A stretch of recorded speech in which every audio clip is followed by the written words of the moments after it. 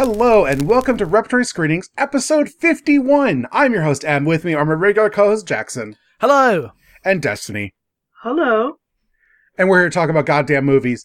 Who has seen a goddamn movie? I've seen a movie. Was it goddamned? It was pretty goddamned. All right, then tell us about the movie. I was, continuing my work of trying to clear out my Plex server, watching all these old movies. I watched Battleship Potemkin, which is fucking good. I've never seen it. You should watch Battleship Potemkin. Is it about a battleship? Yes. Yeah. I don't know anything about it. I'll be honest with you. You know what? You should watch Battleship Potemkin. Don't look it up. Just go watch Battleship Potemkin. Okay. Is it like 3 hours long? No, it's 90 minutes long. Oh, great. Cool. It's not Metropolis. I mean, here's the thing is any movie that's like famous from before 1980, I assume is 3 hours long. That's just my brain. They're either 27 minutes or 3 hours. That's it. There's no middle ground. It is a tight 90. A tight 90. And it's good. It's, obviously, Talk to Death movie, will not surprise you to know that, the editing in that movie is incredible. That the Soviets were on some other shit. Because then afterwards, I watched the next movie in my, Plex library, and I'm way more vicious about just like skipping stuff because I'm not going to watch all these old movies. I'm just going to watch some of them. But I watched The General after that, which is very funny. But going from like a movie where like modern editing has arrived fully formed in to back to the static shots to do comedy gags of a Buster Keaton movie, and they're very funny comedy gags. I mean, it's no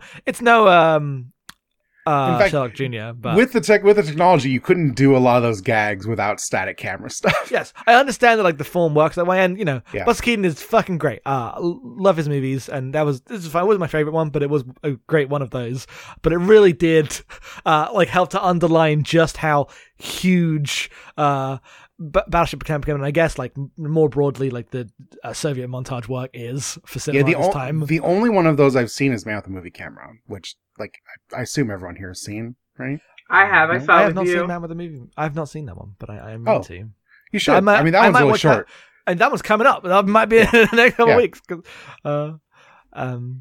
So I'll probably watch that one soon. But that one's that's like a city documentary one. That's like it's super experimental and interesting, and it's just footage of a city.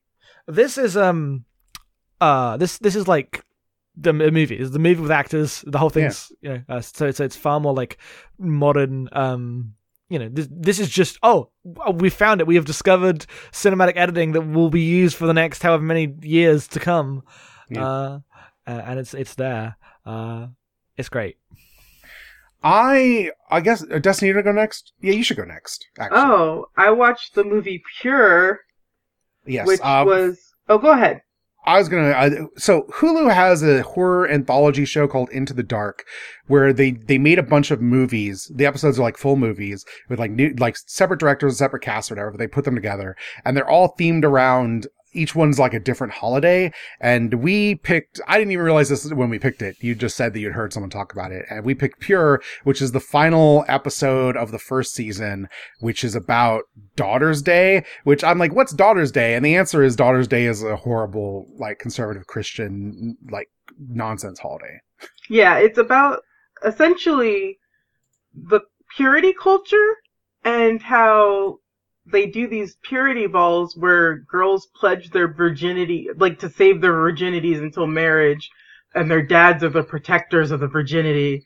And so the movie takes place at a camp where everyone's assumed to be a virgin, and they're all there with their dads, and the girls like summon the sort of force of Lilith, and just on a lark, and end up unleashing dark, brutal forces that they don't understand.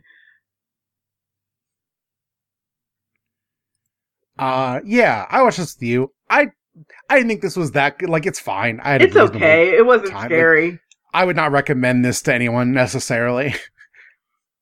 But it was a fine 90 minutes. Yeah, I would recommend it for people who just like women-centric horror as like an oddity, but like it's not that good. Yes, I think you could do better even in that subgenre. Of course. But I feel like if you're interested in that and you like movies like in that vein, I think it's worth watching.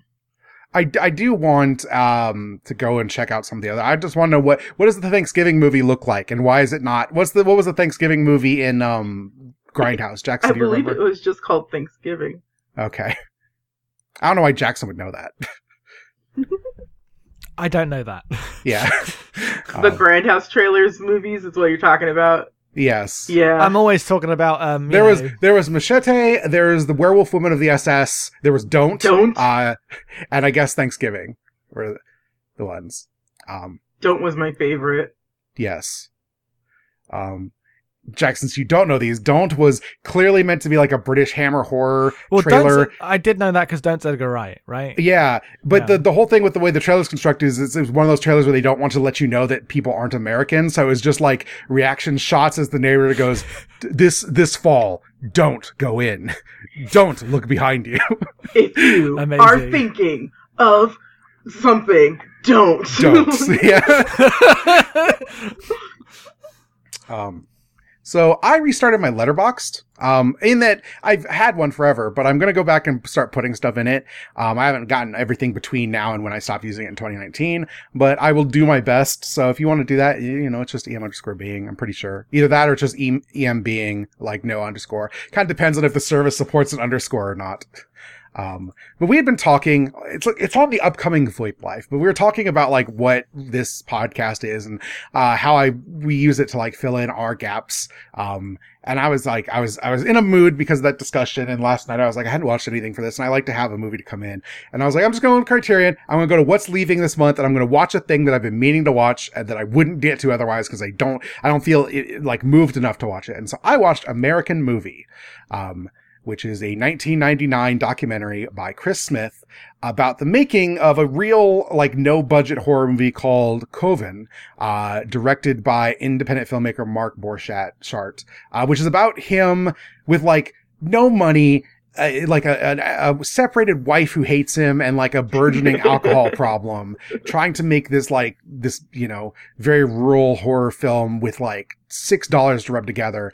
And he's going to use that if it does well. And he's like asking his like elderly grandfather for money. He's just going around trying to hit people up for money. And it's like, if I can sell 3,000 tickets to this movie, then I'll have enough money to make the movie I really want to make, which is like some vague epic called Northwestern. And I watched like 20 minutes of this before I was like, I don't think this is a mockumentary. I think this is real. Yeah, it's real. Yes, it's real. It's not a mockumentary. This is famously real. Yeah, because I didn't know that much about it. Then Destiny was like, oh, you have to watch this. You'd love it. And I did. But, I was like, I just assumed this was like meant to be like this. And cause in a world where like, Napoleon Dynamite came out, right? Like, I know how I watched this and was like, I think, I just assumed this was a fake thing. And then it turned out to be a real thing because the characters are awkward in the way that people trying to be normal people often can act awkward as like an affectation. But it just wears away because of how like hard it goes and how often it isn't like funny necessarily. And also like, he's hustling. He's like actually hustling in a way that you're like watching it and it's like, damn.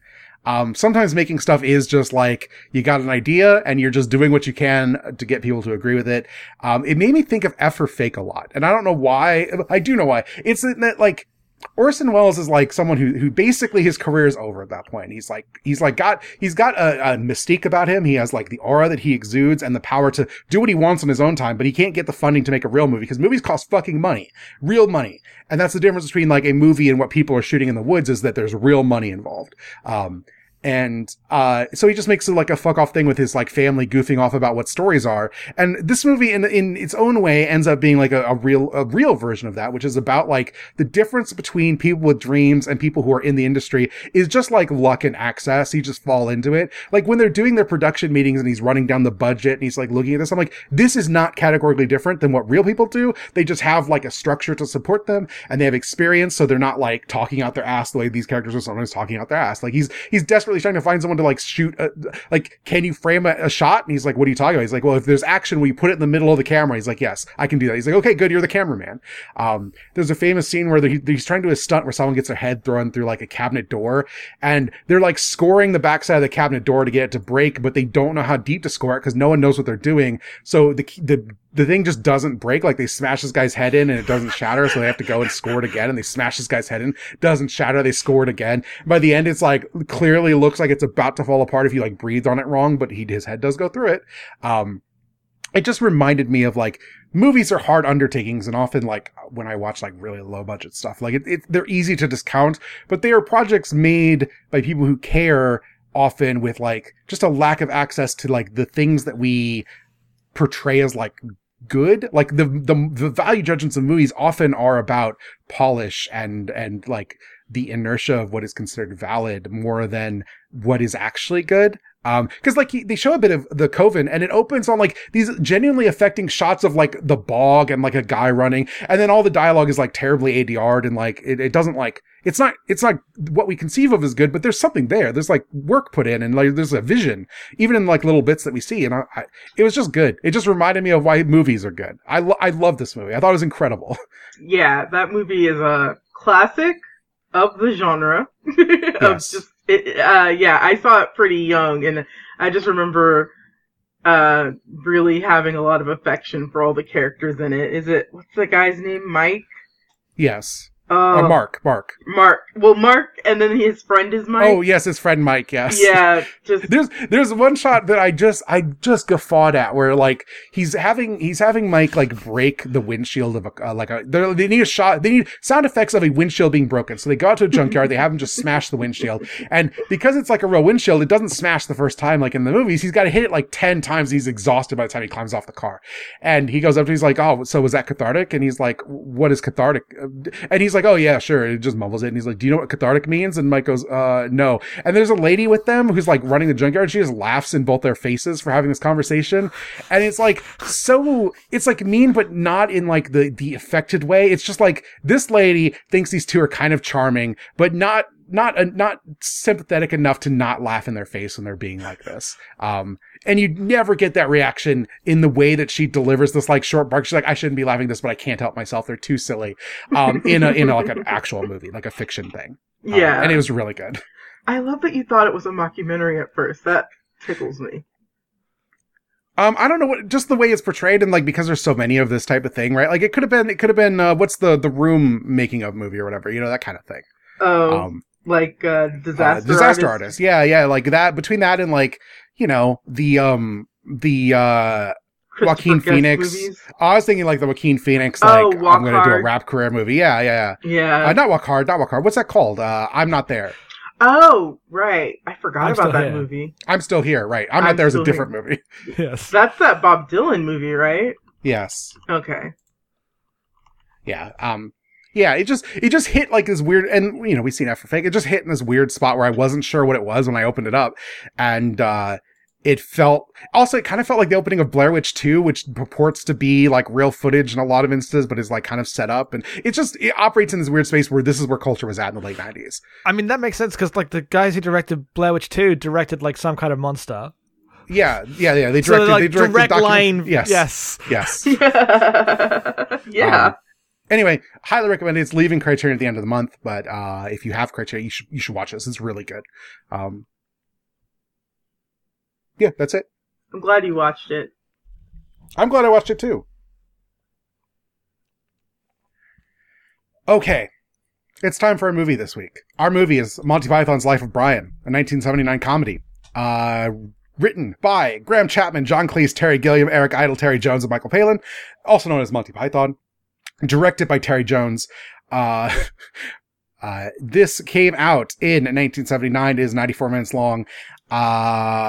Jackson, what's this movie about? Makeup? Nah, what? Okay. I just did a noise. Oh, okay. That was my joke.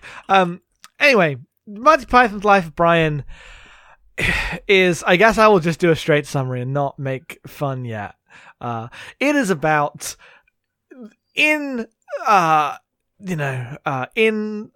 biblical era, when the Romans had Romans were the imperial force in Judea. Jesus is born, but next door someone else is born, and he's called Brian. and he is mistaken briefly for the Messiah by the wise men, and then they realize it's not him and fuck off, and that's kind of the tone of the movie. He grows up, he is around when Jesus is around, and then this movie's about him being mistaken for the Messiah, but not really Jesus. It's in fact a completely unrelated, just swords and sandals comedy movie that Jesus happens to be around in. All of the like weird controversy about this being about Jesus is just completely made up. It's about him signing up for the militia of the People's Front of Judea to fight the Romans, and he kind of wanders into this as this all comedically blows up in his face. He gets captured, he escapes, he gets captured, he escapes. In his attempt to escape, he accidentally causes a bunch of people to believe him to be like one of the messiahs, but like by messiahs I mean guys standing on the street preaching things. This eventually comes into him being like a messiah figure for a day, but then he's captured and crucified, and every attempt to save him fails, and always look on the bright side of life plays as he dies. The end of the movie. It's a series of skits. It is the most real movie, I guess, the Pythons made, but it is an excuse for a series of skits. That's what they do. Yep. This movie is bad. It is not funny. This fucking sucks. And it's the things it's about are often like offensive, in a way that like is both sometimes deliberate and sometimes just it's 50 years on and people's perceptions of things have changed. In the time since we announced this and put this out, John Cleese once again showed his ass by not keeling over dead, instead saying something stupid about cancel culture or whatever. I don't remember what it is. It happened. It's happened so often, and I just put them out of mind. I just remember like, just whatever. Do you just see John Cleese trying to go, "The dead"? No, but he said something stupid. Yes. It's just the way of the earth. This is a movie about the emotional crisis of the death of the British Empire and reconfiguring this into a view of nihilistic individualism, as all structures are actually bad if you think about it, and we shouldn't make the world better. That's what the movie's about, which I know is the most cartoonish thing for me personally to say about the fucking life of Brian, but it's also what the movie's about. Yes. Okay, before I guess we have another question about this, but I would like to just go in and like we'll blow this question now. What are people's like histories with Monty Python? I've seen Holy Grail. That was one that everyone used to quote when I was in junior high. I saw it because everyone was quoting it. I was like, oh, I need to see what this movie is because I have to know what people are talking about. And then I enjoy Holy Grail. I've seen it a couple times. I don't think I'd ever want to watch it again necessarily. I didn't like love it. But I didn't hate it. And that's it. That's literally it for me. Who wants to go next? No, you should go next. Oh, Jackson has to go last as the British person. Oh, okay. I had the same experience with Holy Grail that you did, except I was in 3rd grade. Oh, wow. Everybody was quoting it then. Like, the two quotable comedies in my group of friends in 3rd grade were Young Frankenstein and The Holy Grail. So I saw those both very, very young. And then Monty Python used to come on PBS when I was growing up, and I used to fight with my sister because I would always want to watch it over Saturday Night Live. At least like the first 30 minutes of Saturday Night Live, I always wanted to just watch Monty Python because I thought it was great. I read that big oral history book of Monty Python in middle school. I watched all the movies. I watched as much of the show as I could. I was really into it. Like, I could tell you all kinds of facts, and I really followed them for a long time and remember them quite fondly, and remembered this movie fondly, but oh boy, it does not hold up. Jackson. Yeah, it's honestly not that different for me. I watched Holy Grail when I was a kid. I really liked it. I saw Life of Brian. I liked it a little less. No like reasons, right? I just thought it was less funny than the Holy Grail. And I've seen some clips because, just the cultural osmosis of Monty Python stuff. But I hadn't like ever sat down and watched episodes of the show. And I never saw Meaning of Life. So that's, just general experience of Monty Python there, I guess. Yeah, fair enough.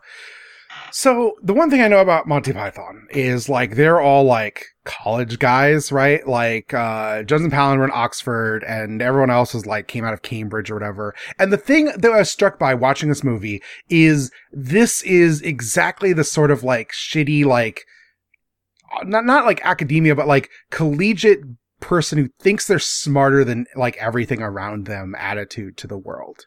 This is all British comedy, like basically all British comedy, and then not all of it. Someone's about to correct me. A lot of British comedy over the last like 50, perhaps even more years, is like the fucking Cambridge footlights. That's all of culture. It's just people who went to Oxford and Cambridge, got into like doing sketch comedy or stand up there, and that's culture. Even the like comedy I like, the alternative comedy I like, fucking like Stuart Lee went to Cambridge, I think he did. So like it's the whole thing. You don't get in without being that. The funny thing, like Harvard here. Yes, yeah.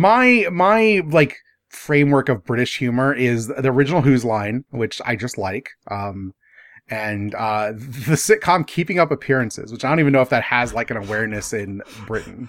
Do you know what Keeping Up Appearances is, Jackson? No. I So mean, it's I've heard of it. Okay, it's about this woman who's named Hyacinth Bucket, and she's just like a lower. She's like, you know, she's like working class or whatever, but she perceives herself to be like highfalutin. And so she like goes around with her like weary henpecked husband and tells everyone her name is actually Hyacinth Bouquet.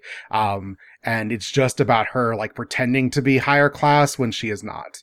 I thought that show was like the Friends over there. I thought that show was like, or not the Jeffersons or something. I'm really surprised you don't know it. It's really big over here with like a certain class of people. The thing is, was it PBS would show that, and it would show Absolutely Fabulous and that the Vicar what's that of Dibley department store? Fawlty Towers. No, not Fawlty Towers. The department store one. I've never seen Fawlty Towers. Oh, I don't know what the department store one is called, but I know exactly what you're talking about. Are You Being Served? Oh, that's it. Yes. Yes. Those are like the British comedies that like Americans of me and Destiny's age would have seen on television. Yeah. I mean, yeah, but like, you look at the stuff, right, and there is a lot of public school people went to Oxbridge influence and all of it. It's usually more the stand-up and sketch stuff. Yes. Like those are usually people that end up in front of the camera. Yes. Like the writer, like Roy Clark, didn't come through. Yes. Oxbridge, but Clive Anderson, presenter of Who's Line Anyway, totally went to Cambridge. It is often the people in front of the camera who go that way, and it's not 100%, but it is hard to overstate how much these awful public school to prestigious university pipelines shape all of British culture. We live in a hell country. The thing about Life of Brian, the reason I say this, the thing that struck me most about this is how much this movie is about this sneering contempt for like leftist infighting. Yes. Where it's like, there's 6 groups and they're all different names and who can keep them apart and they all believe the same thing and whatever they believe is stupid. But they hate each other. But they hate each other. They're willing to murder each other over these disagreements that don't matter to anyone with any common sense like us. And that's it. That's like the whole thing. One of the most revealing scenes in the movie, which is like a famous scene and there's a classic like jokes about it, and it's like, what have the Romans ever done for us? Well, they gave us the aqueduct and they gave us roads and everything. And like that is a common refrain in the UK when talking about like Roman development of civilization, I guess. But as it is portrayed in the movie, this is not in like a historical context of what like inventions Romans showed us for how to run our own empire. It is a blatant conversation about like dealing with the fact that we don't have the British Empire anymore. That is the only thing they're talking about. And it's like, well, we did bring civilization to all these places that rebelled against us, and when they rebelled, they're probably all infighting anyway. It's like the only way you can like read these scenes. It's really direct. It's specifically about like, these people say they want their freedom, but they want the stuff we gave them.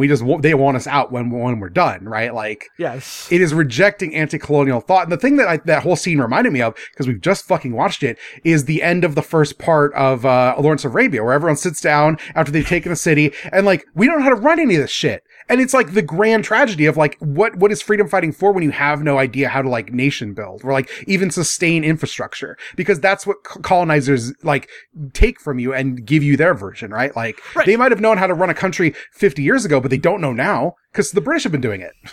But that's like in Lawrence of Arabia, you can at least read that as like an intentional tragedy of like yes, that's explicitly a tragedy in there. Like they have got their land back, but their land has been so like changed by the processes of colonialism that they are unable to run it, and thus colonial infrastructure is perpetually required. And this is how colonialism transfers into neocolonialism. This is a feature of the system. Yes, like, but here it is just like, these people just believe that. And that's just what they're talking about. I was surprised how much this was the thing, because I came out of it thinking like, I'm going to sound like a cartoon, because obviously I latch onto the colonialism and imperialism stuff in this movie, but that's not me. The movie is that. That's the whole film. That's because the rest of it is like a bunch of dick jokes, which whatever. I don't think they're funny. A bunch of Jewish jokes that I'm like, no, I don't think any of you are allowed to say this. I don't actually know. I didn't look it up if any of them were Jewish. But I'm like, none of you should be doing. Well, you didn't look it up. You didn't look it up. I didn't look it up. I looked it up. Okay. There's something in there. Oh, okay. Okay, so at the end of the movie, yes, that when the People's Front of Judea, or the Judean People's Front, whichever one's the one that they all hate, finally shows up. The Judean People's Front, who all go to do a suicide like attack by which they stab themselves in the chest and fall over, and like, oh, that didn't really do anything, did it? Yes. Shows him. And they show up, and he's like doing a Hitler parody as the main guy. Again, he's called Otto, and he was mostly cut out of the film.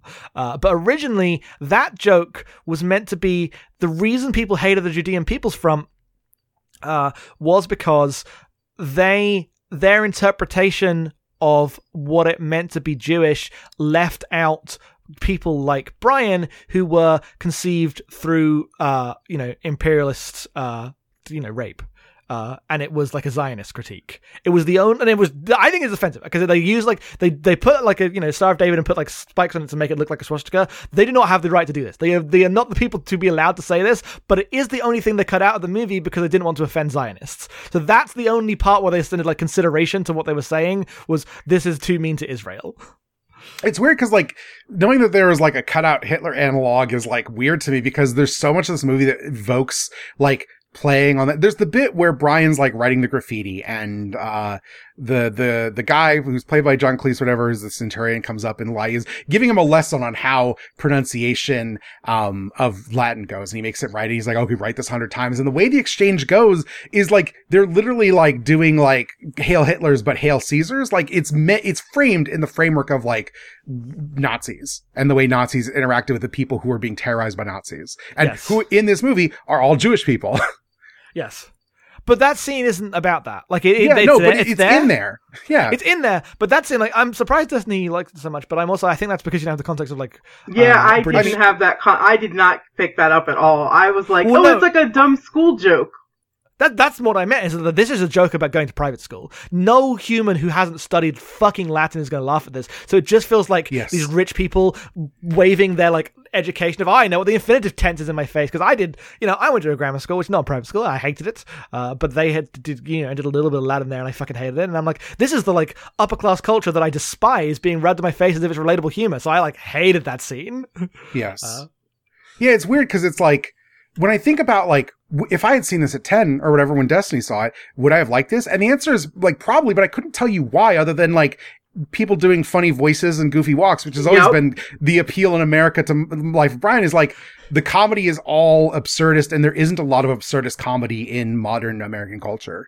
So it's exotic and weird to us. And to be fair, I think one of the only jokes that still lands is when he says because it's a funny name, it's a dick joke in a silly voice, and there's no more to it than that. And he shows up. Like, the actual guy shows up, which is silly. Yes, the part where Biggest Dickus ends up showing up and then also has a different weird speech impediment. I'm like, this is a little much. The actual joke about here that is funny to me, because like, I didn't super love that they're like leaning on guys with speech impediments. It's like a little insensitive. It is. But the bit that I love, because there's multiple jokes about like when he goes out to like, who should I free? And everyone in the crowd keeps picking names with R's because he says his R's like W's, like he's, what's that guy's name? I can't think of his name now suddenly. Jonathan Ross. I was going to say, the famous like 1950s Ed Wynn. He's got like an Ed Wynn voice almost, kind of like a British version. Version, yeah. Yes. It's also that gag from The Princess Bride. Yes. Yes, exactly. It's literally in The Princess Bride. Anyway, But the thing about the Biggest Dickus one is not that he's saying it's wrong necessarily. It's the guard who's trying desperately not to laugh, and then he does laugh. He's like, "Well, take him away into jail." And John Cleese's like, "No, you have to. He's had a trying time. You can't just take him away. He's to be killed." I thought that joke worked. Like, that's the only one I'm like, man, I laughed at that. But like, half this movie relies on it's really funny when Eric Idle's dressed as a woman in a high voice. Like, that's it. Yep. And I'm like. This because when Eric Idle's playing any other character, I think Eric Idle's the funniest guy in this cast. I think he's like got charisma and he's like just got an energy that no one else does. But like half the jokes are about him and has dressed as a woman. I'm like, I don't like any of this shit. This is all very bad. Felt about Michael Palin, just being the mother. It was silly, but like the jokes were just so stupid. Mm-hmm. But I appreciated him. I don't know. Like, there's even this like protracted bit where they're sitting at the Coliseum or whatever watching the games, and like one of the members of the People's Front of Judea comes up and is like, actually, I identify as a woman now, and I'd like you all to like, respect that. And John Cleese's character makes this huge to do about how he's going to like, offer marginal support, but undercut him every time he speaks to that character in like that way. And it's just going to be like nasty. I'm like, this is just the entire British perception of gender happening on this. It's in this movie. This is what we're dealing with today. Like the whole country's like this. Yeah. Especially like the way the like trans plotline as it is gets introduced, because it's not even treated like that. It is. Because even that is primarily a joke about leftists more than it is about gender, which again is extremely revealing about how this stuff is instrumentalized in like discourse in British culture today. But like they have the whole scene and they talk about like, we should fight for this person's right to have children, even if they can't biologically do that, and not understand like almost like. As their position that they put in this movie to eventually make fun of is like almost getting there of like, yes, no, it is about the fact that like gender is a constructive thing and you do define these for yourselves, regardless of biological realities for individual people. And that is just like dismissed out of hand. But then they keep bringing this character back and changing what name they call them. And I'm like, even like myself, like what pronouns do I need to use for the character? Because I'm trying to be respectful to this movie that isn't respectful, right? Because it's a movie that is fucking gross about it all. And it's just such a weird plot. Like, because yes, I think the thing that ties it together is the understanding that ultimately the trans plotline isn't even like a classic British like transphobic plotline, though it is that partially. It is meant to be a joke about how leftists keep inventing new fucking terms. Why do they keep doing this shit? The world is obviously what it is on the face of it. Yes. Which is, the underlying belief of a lot of British transphobia of today, where you say that, but actually you're just trying to justify continuing state violence. Yes. Yeah. It's a whole thing. I don't know. This is a rough one. Yeah. I don't know how much I like want to talk about. There's other stuff. Like, there's a bit where Jesus is giving a sermon and everyone's like in the back, like can't hear you, and then they get a fight, and I'm like, this is like not funny on its own, but it could have been funny. But instead, it's like a big long thing about like multiple like Jewish identified characters calling each other big nose and getting a big fight. I'm like, what are we doing here? Why? Yeah, why isn't this the thing? And then there was like when this movie came out, it was protested and everybody made a big stink of it, but I don't remember anybody saying it was anti-Semitic. I remember just people saying it was against Christianity. It was blasphemous, yes. Yes. And also, it was incredibly popular. This is a beloved film. It did really well, both in the UK and the US. Yes, it was the fourth highest grossing film in the UK of that year. Yeah, and the highest grossing British movie, which, in the US, which is not like saying a lot necessarily, but like it made its money back 5 times over. It did well. This is a popular film. It remains in the consciousness as a funny movie that people liked a lot. And I just don't get it. Me neither. That was the thing for me, is that we've said all this like ideological stuff, and that is all true and important, and it's why I think this movie is disgusting. But it can't be emphasized how, for apparently like classic comedy guys, these motherfuckers make every single joke go on too long. This is all like watching a fucking TikTok when you should be watching a Vine. It is just 70s comedy, believe it or not. Like, go back and watch the first season of Saturday Night Live. Everything goes way too long. I also don't think the first season of Saturday Night Live is going to be very funny. Oh, I know. I'm just saying 70s comedy in general. Everything goes way too long. I mean, I'm like, I'd go back and watch classic Mel Brooks movies, which is like the American mode of this, which is often very like you go back to those movies and they're insensitive in very similar ways in a lot of ways. But like, I think those movies are still mostly funny. I think those movies hold up.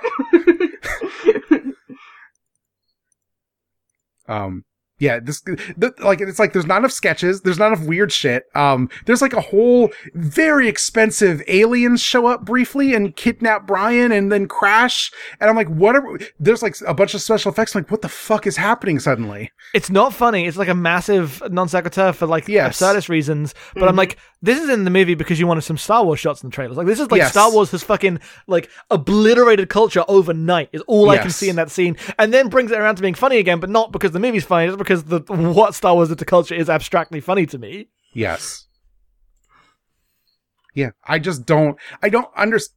Like, I understand that there was this idea, and I think this is like definitely like the culture shifted where like just being offensive was valued in a humorous way, right? Yes. Where it's like, you are lampooning things that people hold sacred. That in and of itself is funny. But like why that happened, the understanding of why that happens and like who is getting attacked is like the thing that people have developed over time. And stuff like this just, I think, falls out of taste. Like just, I don't understand who would find this funny in 2021 or even like 10 years ago. But like definitely now I just look at this, I'm like, this is not what people value when we think of things that are like lampooning stuff, right? Yeah, and it makes me like want to go back and reevaluate my entire like view of Monty Python because I'm just like, does any of it hold up now? I have to go back and see. Like you're right, but on some level, I think there are a lot of things that are famous for being these like no holds barred lampooning comedies, especially against the church, right? You get, this is like, you know, watching this movie is like, oh, this is fucking Reddit atheism before Reddit atheism. This is the whole thing's already here. It is purporting to be about just tearing down religious dogma, and there's no God actually, and it's all a bit silly, and this is all nihilist about, you know, we make our own lives, but really that is preaching the values of individualism against the sheeple who are all brainwashed by not even the fucking church, by the leftists. Yes. Like, it is, the whole thing is here, and it is about how, because all of the values of the church, that is to say, the like, not religion itself, but the institution of the various Western Christian churches is the institution of the imperialism of this age, and so it is ultimately in complete sync with everything like powerful Christians want. No, I'm not talking about like the belief, right? All the people who sincerely, you know, just like the movie's not about religion, it's about the other stuff and the structures. The thing is when I think of like why I liked Monty Python or Holy Grail specifically, and I've seen it a bunch of times, and it's been a while, so maybe if I watched it wouldn't hold up. But like the thing I come to is like the comedy one is there's much more non sequiturs, and I think they like do goofy shit more regularly. Like there's like a mid period animation that like really works, and there's like a bunch of stuff. But also, I feel like the insight is being pointed at the culture they all live in a way that like feels more like self-reflective, even if they're not actually doing it. I think history has proven that they weren't self-reflecting on shit, but at least they were like talking about the world they grew up in, whether it's like, you know, Arthuriana and British culture and the idea of what the like national identity was, which they are not doing here. They're going broad because they don't live this life. Yes. But even in the Holy Grail, there's like, this stuff's in there, right? There's that whole thing, that whole bit about the guy who you know, the peasant who's like talking about the king about everything. Like that's a famous bit that is just this stuff exactly. Yes. Yeah, for sure. That's so true. But like there's, you know, just like it's all like just like the weird stuff like It's Only a Model and 'Tis a Silly Place, like with a musical sequence, like that stuff if that stuff was in this movie would be better, even if nothing else changed about it. Like there needs to be more absurdist shit like that isn't like tied up in the like we're going for something. We're like we have this axe to grind and we're gonna grind it all the way down. Yeah, I agree. Well, the movie's too expensive, right? Like one of the funniest gags famously in Monty Python is you know, they don't have horses, so they make the clubbing noises. Great gag. This movie begins, huge shot, camels riding. They have camels now. They have the money. It's like, but this wasn't. You like yeah. The opening shot is like people walking up to the servant on the mount, and it's like a bunch. It's like 100 extras going up a mountain, and it's like Judea, like summer season, afternoon, time for tea, right around tea time. Yeah, and I'm like. You've already like lost the thing that made it interesting, which was like it was cheap and you were making do, like playing in a genre that's meant for epics, but like not having the money to make the epic, right? Yes. I mean, like Holy Grail is a movie that dissolves because a much cheaper police non sequitur barges into set and like shuts the movie down. Yes, because it's like whole building up to an epic conclusion that they can't do, so they have to do an absurdist non-joke. Yes. If this movie ended on that instead of like a bunch of people singing, and the worst part is the singing is probably the best part, but like by the end I just didn't care. Yeah, same. Like that was the only thing I remembered about the movie going in is they all sing at the end and the song is really cute, but the rest of the movie is so bad that it's like it doesn't affect me the same way when they all burst into song at the end of The 40-Year-Old Virgin, which is a movie that has its problems, but I actually think that movie's funny. That ending is also incredible. It's just good. It's a good ending. Anyway, I have nothing else. Jackson, do you have anything else? We got some questions, so let's get this done. Yeah. If you would like to send questions, you can send them to abnormalmappingpodcast@gmail.com. You can send them about anything. I actually prefer it when they're not about the movie we're covering, but I mean, if you have thoughts about the movie, go right ahead. But like this one, I'm like, we're going to take a bunch of questions about this movie we don't want to talk about anymore. And we did. It's fine. I appreciate it. Everyone who writes in every time. First one is from Liv. I saw this film as a child, remembered enjoying it just fine. This time around, I think it's maybe the first truly terrible film Repertory Screenings have covered. I would agree with that. Yep, you're right on the money. I know that a lot of our audience didn't really get on with Clerks. Clerks is a masterpiece compared to this movie. Clerks at least made me genuinely laugh a few times. Yes. So little of this works on a basic being funny level. When you subtract the tired leftist infighting bits, the incoherent religious satire, and the homophobic, transphobic, and ableist gags, there's like 10 minutes of movie left. Honestly, after all that, the note of cheery nihilism the film ends on was not at all deserved, just lacking that playfulness I remember Holy Grail having. In any case, what favorite sketch comedy groups do you all have? Are there any movies from those groups that you remember enjoying? Brain Candy! I don't know what Brain Candy is. It's the Kids in the Hall movie. It's okay. I've never seen Kids in the Hall. So. It's stupid as fuck, but it's still a fun movie. I like Brain Candy. I like, what's the big, fucking state You movie? really liked Mr. Show. Hot American Summer did a movie, which is fucking great. Wet Hot American Summer, which is technically the state movie, which was the big MTV sketch show. They all do Reno 911 now. I really liked, what was the one you just said? Mr. Show. I like Mr. Show, but I think their movie's awful. I think that Ronnie Run movie's stupid. I haven't seen that movie. Mr. Show also has the problem where, like, you look at it and you're like, yeah, of course all these people are TERFs now. If they take away all the gay jokes, there's there's barely any show. There's Hitler jokes left. Yeah. And I still have a lot of affection for Mr. Show, so that's kind of fucked up, but I'll have to rewatch and reevaluate as always. Sketch comedy used to be my thing. There's a lot of great SNL movies, of course. There's a lot of shitty SNL movies. My favorite SNL movie is probably Coneheads. Mine's Blues Brothers, but Coneheads is a good second. Blues Brothers is probably second for me to Coneheads. I don't know. Blues Brothers is my favorite comedy, I think, period. So. Oh, interesting. I don't know what my favorite. I love Blues Brothers. Me too. But yeah, Brain Candy. Like when I think of a sketch comedy movie, I think of Brain Candy, and it's not even like a great movie. I just have a lot of affection for it. Mm-hmm. Yeah, I need to watch. The movie looks terrible is a problem, and I'm like, how? I need to see it because I need to see Miss March, which is some like mid-2000s sex comedy, but it's from The Whitest Kids You Know guys, and The Whitest Kids You Know, fucking hilarious. Rip to Trevor Moore. So I'm curious how that movie is because that I think just like a regular movie. I think it's a sketch movie, but. When Whitest Kids You Know are funny, they're hilarious. I love The Whitest Kids You Know. My answer, I have two answers. I grew up watching In Living Color, which I can't imagine anyone should watch in 2021 because many of its famous bits are transphobic and ableist and homophobic. But I sure loved it as a kid. And they have a spin-off movie. They had a character, that was, that is just, you just can't do shit like this anymore. But they had a character it was called Handyman. His whole thing was he was a superhero who was disabled. And they made a movie out of this character and knew they couldn't do this. They stripped all of the like disabled jokes out and they just made the same movie, and it's called Blank Man. And I remember liking Blank Man quite a bit.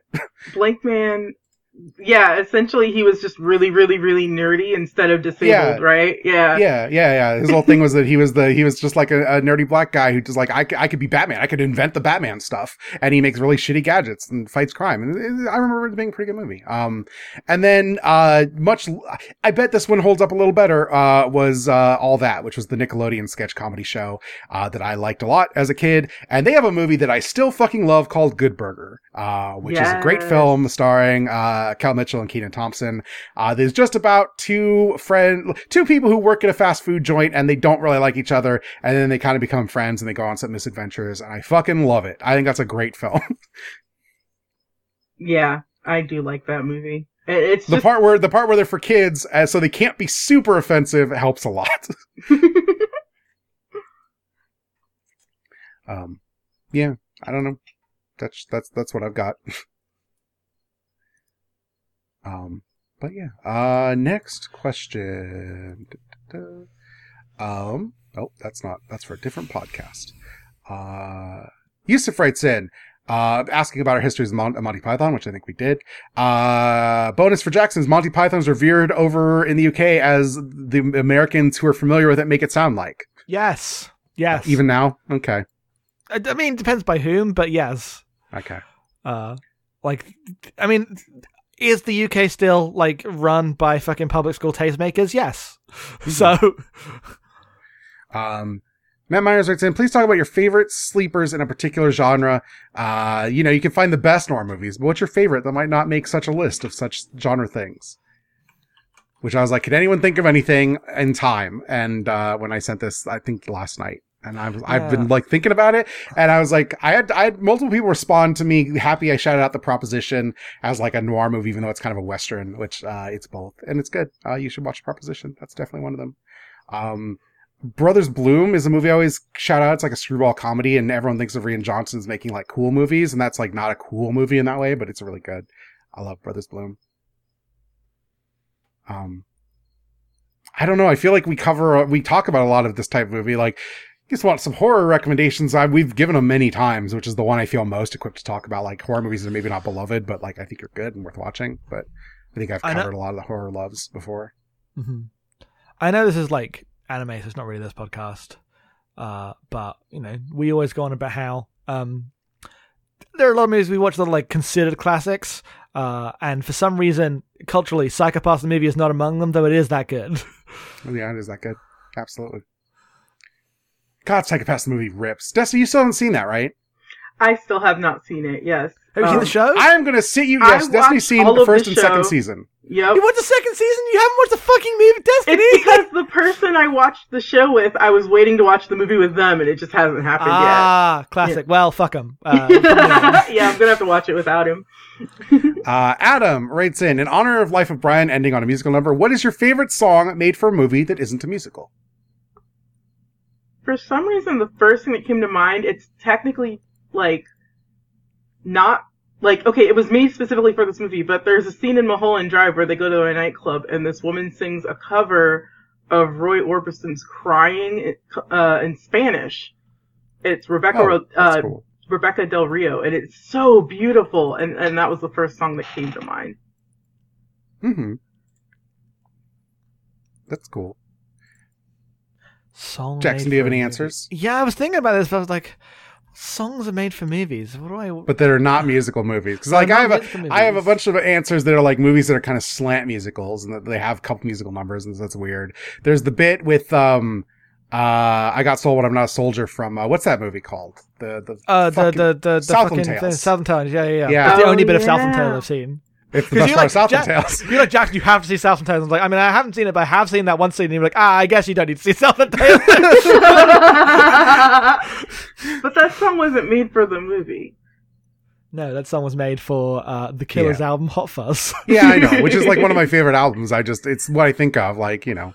I have a hard time. You can go to like 90s movies and stuff. But like, if we're talking about songs made for a movie, but like aren't like, do they have to be presented in the musical sequence of the movie? Because like then it Seals Kiss from a Rose from Batman Forever. That's a sick song. It's one of my favorite songs. One of my favorite pairings of a song in a movie. Doesn't appear in the actual movie, so. Yeah, does it have to? Does it have to be an insert song? I guess to use anime parlance. Yeah, that's the question. Because that changes things a little. That makes it way harder to answer, I think, is the problem. So, because normally like needle drops in movies are like licensed songs, right? They are meant to pull on some pre-established association. Not always, but that's often how it goes. The fucking song from Tokyo Drifter. I was gonna say the song from Once. Was Once big over there? I think I've asked you this before. I think it was. Okay. You know. Yeah. I feel like for a certain type of person in America, Once blew up real big for about 18 months. And Yep. Nobody thought of it again. Okay. Next question is from Alex. I'll be honest, I didn't watch this movie because I watched Only Lovers Left Alive for a friend's birthday party. You made the right choice. You made such a good choice. Good movie. Question. Do you ever watch a movie that's sort of about liminal spaces and go around your house at night thinking of it as a liminal space? I do this specifically. Actually, I've had this happen a lot lately, and it's not necessarily a movie, but like when I go on walks at night, I think about when I was like 17 and I just lived nocturnally, and so I'd always be doing stuff at night, and it just reminds me of the strange world that exists when you're like nocturnal. So I've been thinking about this a lot lately, actually.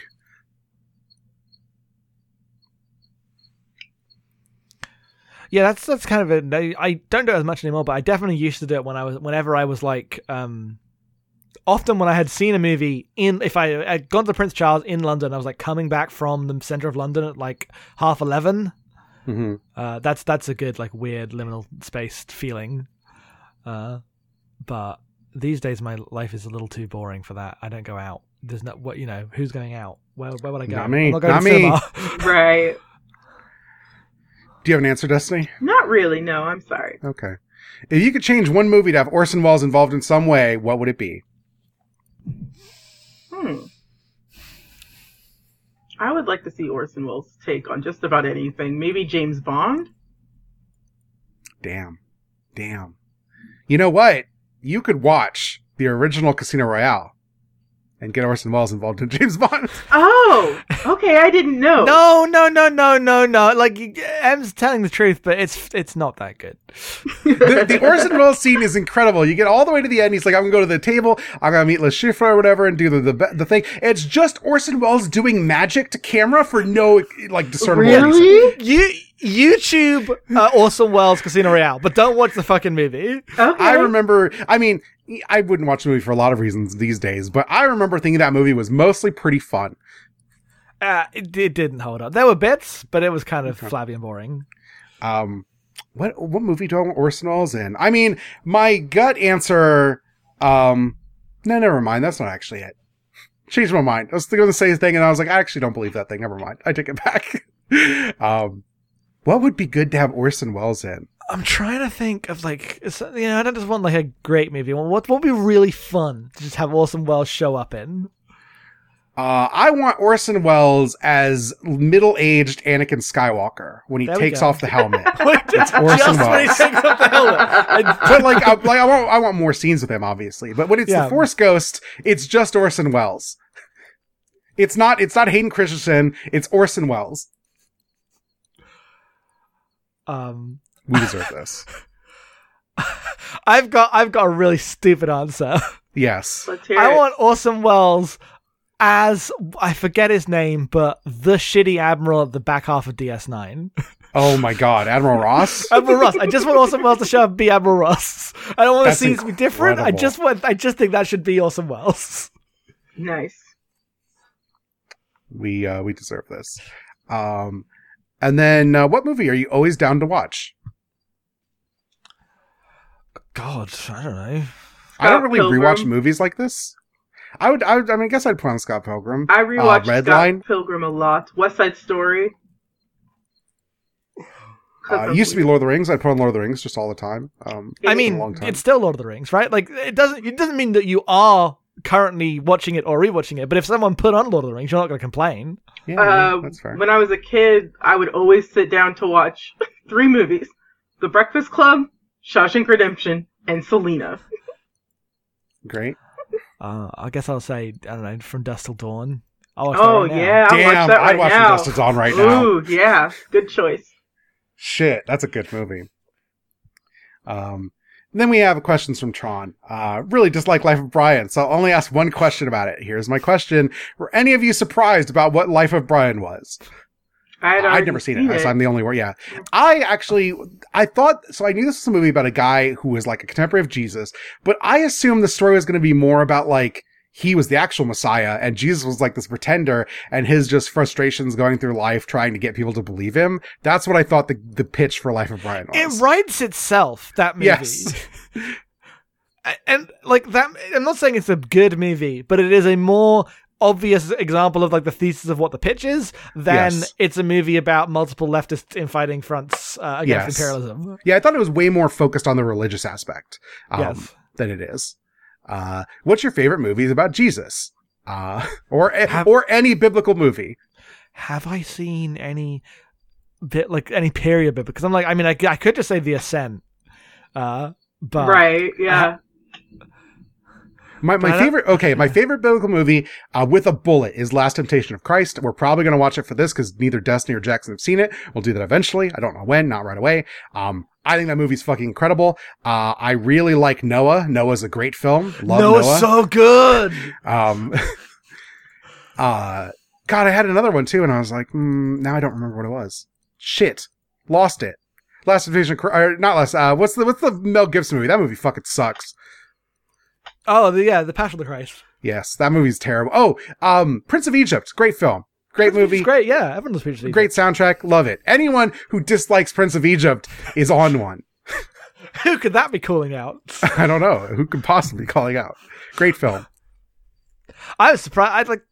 Because it came out when I was a kid and, got played a lot in school, I just assumed that for everyone, Prince of Egypt is just like an accepted all-time classic. Yeah. And so it wasn't Destiny hadn't seen it. I showed it to Destiny like 3 years ago. Yeah, I'd never seen it. Yeah, it wasn't until I grew up I realized, that was kind of more of like a underground, the wrong term, but it wasn't Disney big. Yeah. No. If you start to get signs from a higher power, or if a higher power spoke to you, what would you do? I'd listen to them, I think. I'd be all about it. I'm a pagan. I'm waiting. I'm out here trying to incite that shit. What's the Michael Shannon movie where he hears a voice? He's like he's got to basically like build a shelter instead of an ark, but it's like a Noah story. Do you know what movie I'm talking about? Nope. Oh, I did like Noah. Now that I'm thinking about biblical movies. Take Shelter. Take Shelter is the name of the movie. Oh, Shelter. Okay. I don't know it. It is a movie from 2011. Michael Shannon just plays this guy who like hears voices or like gets a sign that there's like a flood coming, and everyone doesn't believe him. It's good. I don't know. That's it. Should watch The Second Coming, I guess. If you were go ahead. I was going to say that's a 2-part TV series that Rusty Davis wrote with Christopher Eccleston before they made Doctor Who about Christopher Eccleston being Jesus, but in Manchester in the early 2000s. Is it good? I've not seen it, but I like Rusty Davis. Maybe it's good. That could go many ways. If you were tasked to make a movie in the style of Final Fantasy The Spirits Within about a Messiah figure, what would the movie be like? It'd probably be like Final Fantasy The Spirits Within. I mean, it would just be The Matrix with CG, right? Like that's the movie. You've just described the movie. It exists. It's called The Matrix. They're making a 4th one. It's going to be fucking terrible. It's going to be so bad. Every time I get a chance to talk about how The Matrix 4 is going to be a bad movie, I will. You've already made the bad movie. You just came here to find out why. God damn it. All right, plugs, Destiny. Wait. Next time. Right. No, I actually have want to go back. Orson Welles recasting idea. Okay. Just ready for this one? Okay. Yeah. Orson Welles as the guy in The Net. Ooh. Oh, I've never seen The Net. Destiny, you gotta see The Net. Destiny, you gotta see The Net. I'll watch it for next time. I think I have a DVD somewhere around here. So That's fucking good. Anyway, again, emails, abnormalmappingpodcast@gmail.com. Thank you for all your emails. Next time, we are watching Unforgiven, right? That's what we decided on. Yes. The Clint Eastwood film, which none of us have ever seen, I don't think. So we're doing it. Just dad films all the way down, I guess. Yeah. Destiny, plugs. At Fridge Buzz Now, and my other podcast, Battling Girls, can be found on abnormalmapping.com/battlinggirls. Jackson. I'm at Headphones Off at twitter.com. You can find the podcast that me and M do at abnormalmapping.com. Listen to them. They're good. We've got some new ones coming out soon. We just recorded a beach house on Akira. Oh, I was like, we have a new podcast? Not I know of. No, just some new episodes, podcasts. yes. Generally, Yeah. not. Yeah, Yeah, fair but we enough. do have Bag End Book Club, but just not there. That's it. Yeah, you should go to exportaud.io/bagend. Me and Jackson, our friends, Autumn and Nora, are reading through The Hobbit right now. We're reading through all Tolkien every 2 weeks. We do some Lord of the Rings stuff. It's going to be good. I'm really excited. We have the next recording coming up this week. I got to read some fucking Hobbit. The Hobbit. The Hobbit. The Hobbit. You can find me on Twitter at EM_being. You can support all of our podcasts at patreon.com/normalmapping. For $1, you get the Great Gundam Project. We recently started watching Planetes, and we're watching Turn A Gundam, which is an incredible show. At $5, you get Blockbusters, where we watch movies and talk about... We watch movies that are more like this one. This would have been a Blockbusters film if we'd known what the fuck it was about. We talk about like the ways in which they represent culture and get really deep into like doing just like hard crit on what movies are trying to say script wise. And we're about to do a Zero Dark 30 episode. That's probably going to be next weekend. Not this one because things are busy, but look forward to that. And then at $10, you get VoIP Life, which is me and Jackson just goofing off doing a bunch of like random stuff. We have a quiz coming out soon. When I can edit it. It's gonna be incredible. I just promise it is worth $10. It's one of our funniest episodes, but you have to... I don't even want to reveal the gimmick, but I honestly think it's worth $10 all on its own. And, right now I'm still looking for a job, so thank you everyone who supports us right now, because it literally keeps us going. Things would be much more desperate if I didn't have a Patreon. So, thank you everyone, who supports us. We'll be back next time. Until then, movies, now more than ever. Don't expect to like them.